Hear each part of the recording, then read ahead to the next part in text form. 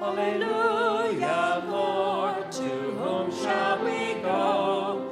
You have the words of eternal life. Alleluia. Alleluia, alleluia. Alleluia. Alleluia, alleluia.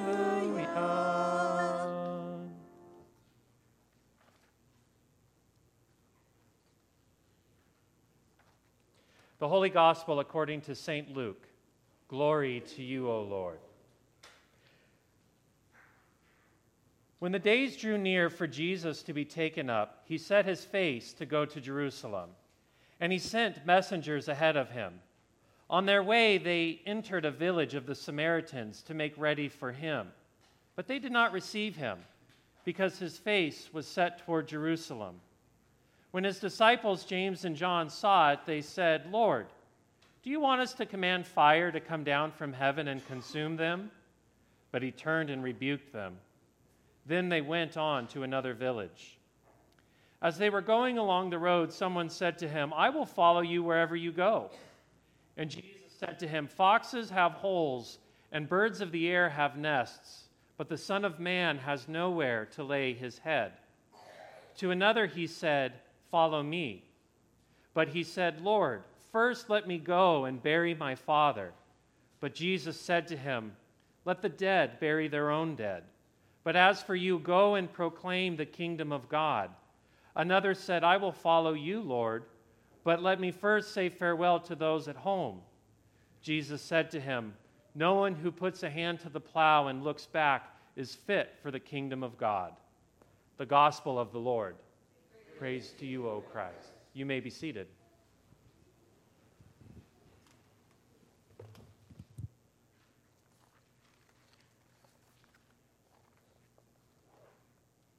Let us pray.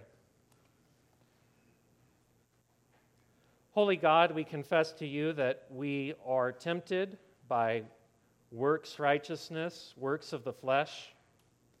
Help us, dear God, to have faith in you, an active faith that trusts in your grace. And we thank you, Lord, for your grace, which sustains us each day. Amen. Otra vez, un pueblo rechaza a Jesús. Once again, another town rejects Jesus. Last week, it was Gerasa with the Gerasene demoniac. Today, we read about this Samaritan village. Why? Why did they not want Jesus to stay with them in their town? Well, the text tells us the reason is because Jesus has set his face toward Jerusalem. And that was a place where the Samaritans felt totally unwelcome. Samaritans were closely related to Jews. In fact, they might have even considered themselves Jewish. But as history and empires had washed through the Holy Land over the centuries, the Samaritans had stayed and commingled with outside empires who came in, such as Assyria and Babylon. Whereas the leadership of the Jewish people had been taken away to Babylon and had maintained a more distinct identity. So when they came back from Babylon, there was now a division between Samaritans and Jews. One group judging the other group to be impure, particularly in their flesh.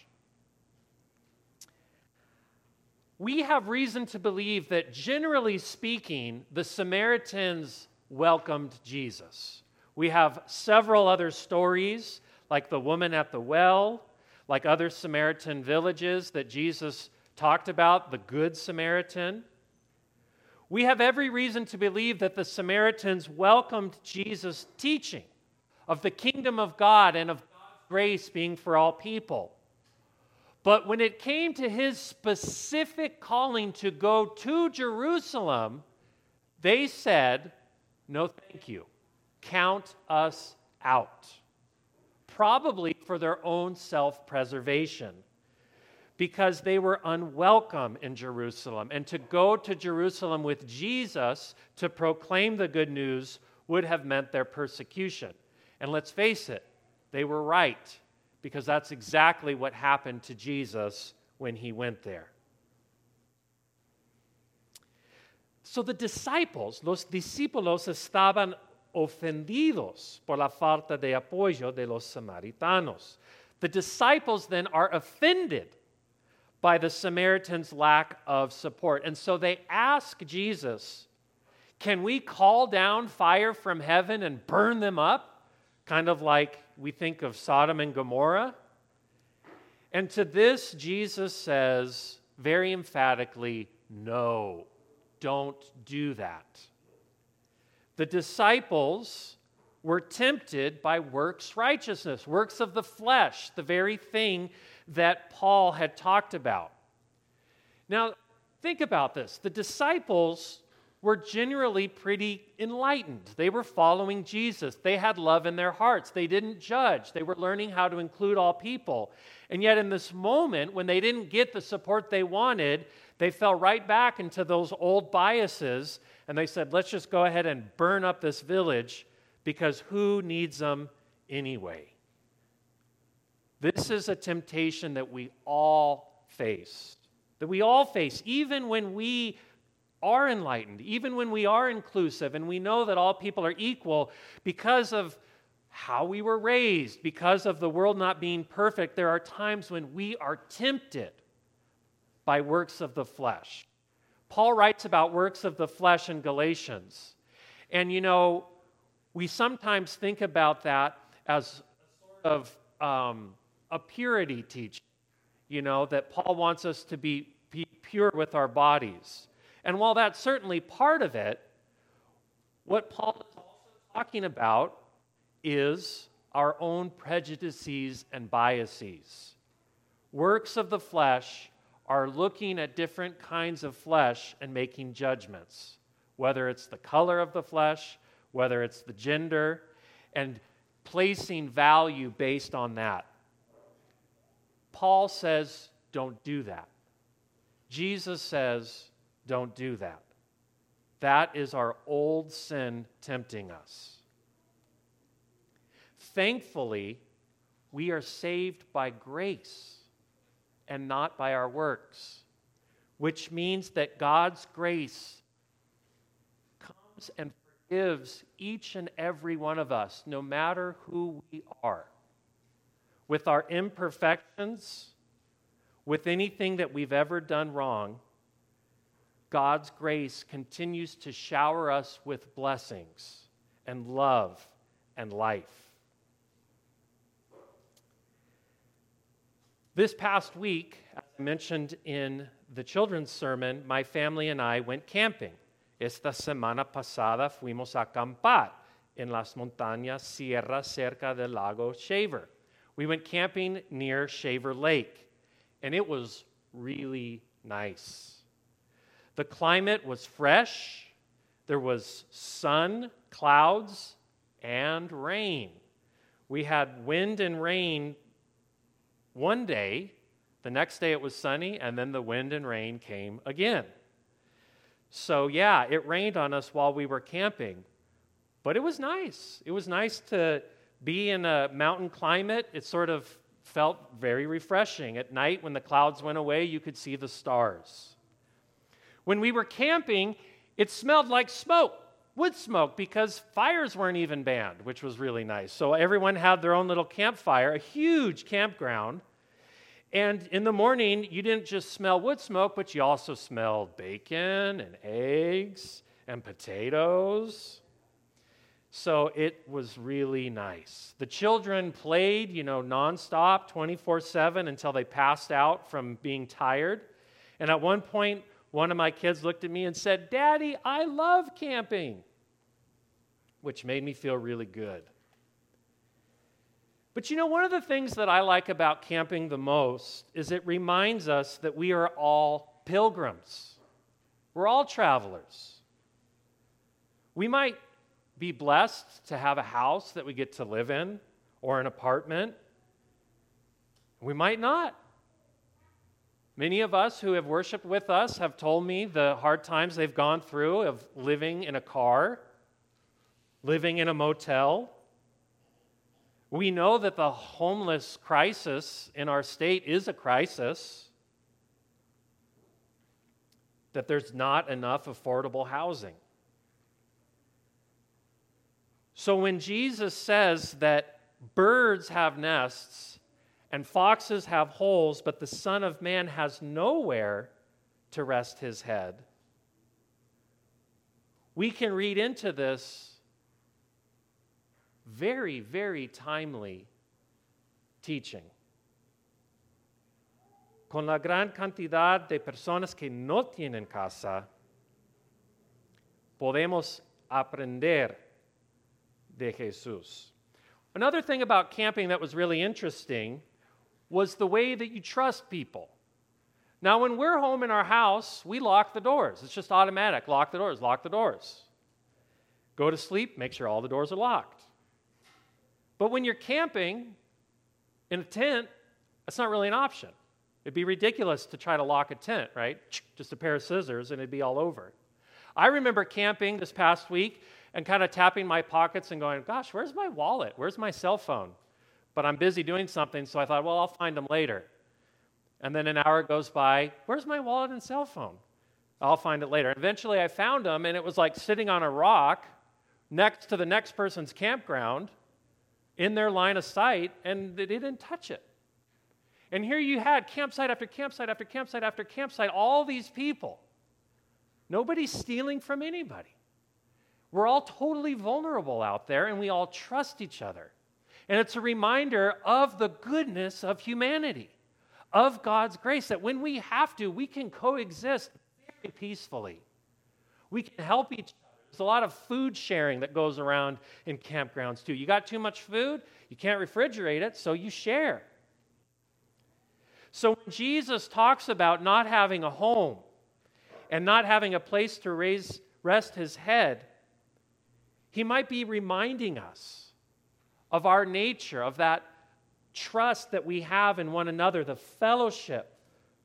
When we do things like camp or have a potluck, and we recognize that each of our own survival depends on each other.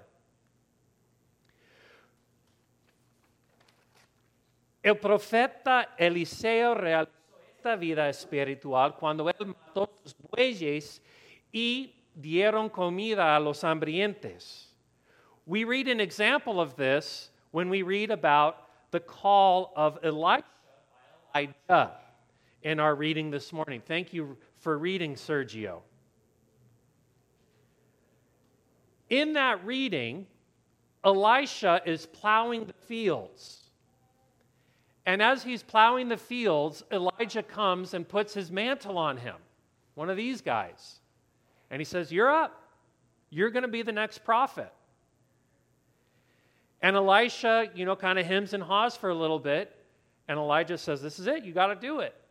And so right then and there, Elisha slaughters the oxen from his family. That would not have been cheap. And he takes the plow and he breaks apart the wood. He builds a fire and he cooks the meat. And then with all that meat, he feeds the people. Assumedly, the other workers, the farm workers, those who weren't fortunate enough to own the land, but worked the land. It still exists today. And he takes this food and he just gives it to them and he walks away. He walks away from his inheritance. He walks away from his land. He truly becomes like Jesus, even though it's before the time of Jesus, a prophet that has no home, no place to rest his head. And we might think to ourselves, gosh, this seems kind of radical. And it is. I mean, that's a radical thing to do. How can we live this out in our own life when we depend on these resources for our own survival? Well, one of the things that we do to practice this every Sunday is stewardship. Stewardship. La mayordomía. When we gather together and we take a portion of what God gives us and we share it for the common good, and then we decide with those resources what we do, how we bless, how we teach children, how we feed the hungry, how we travel and do mission work. This is a step in that economy of generosity that we see Jesus calling us to and we see the prophets living out. Cuando nosotros damos nuestras ofrendas, es una disciplina de practicar vivir en una manera como Cristo. When we live by faith, we are free. We are free to trust that our survival doesn't depend on our work alone, but on God's grace and on the generosity of our neighbors. And that's why Jesus set his face to Jerusalem. He knew he wasn't going to live there, but he knew that he had to go there to share the good news. Vivir por la fe es exactamente esto, ser libre, no atado a un lugar específico, ni pueblo, ni estado, ni país. En vez de vivir en un lugar para siempre, es más importante ir a un lugar. Jesús no quiso vivir en Jerusalén, no creo, pero tenía que ir a Jerusalén por la fe. So may we each follow God's calling to go where God calls us and to share God's good news. Amen. We sing our hymn of the day, Here I Am, Lord. Please stand as you're able.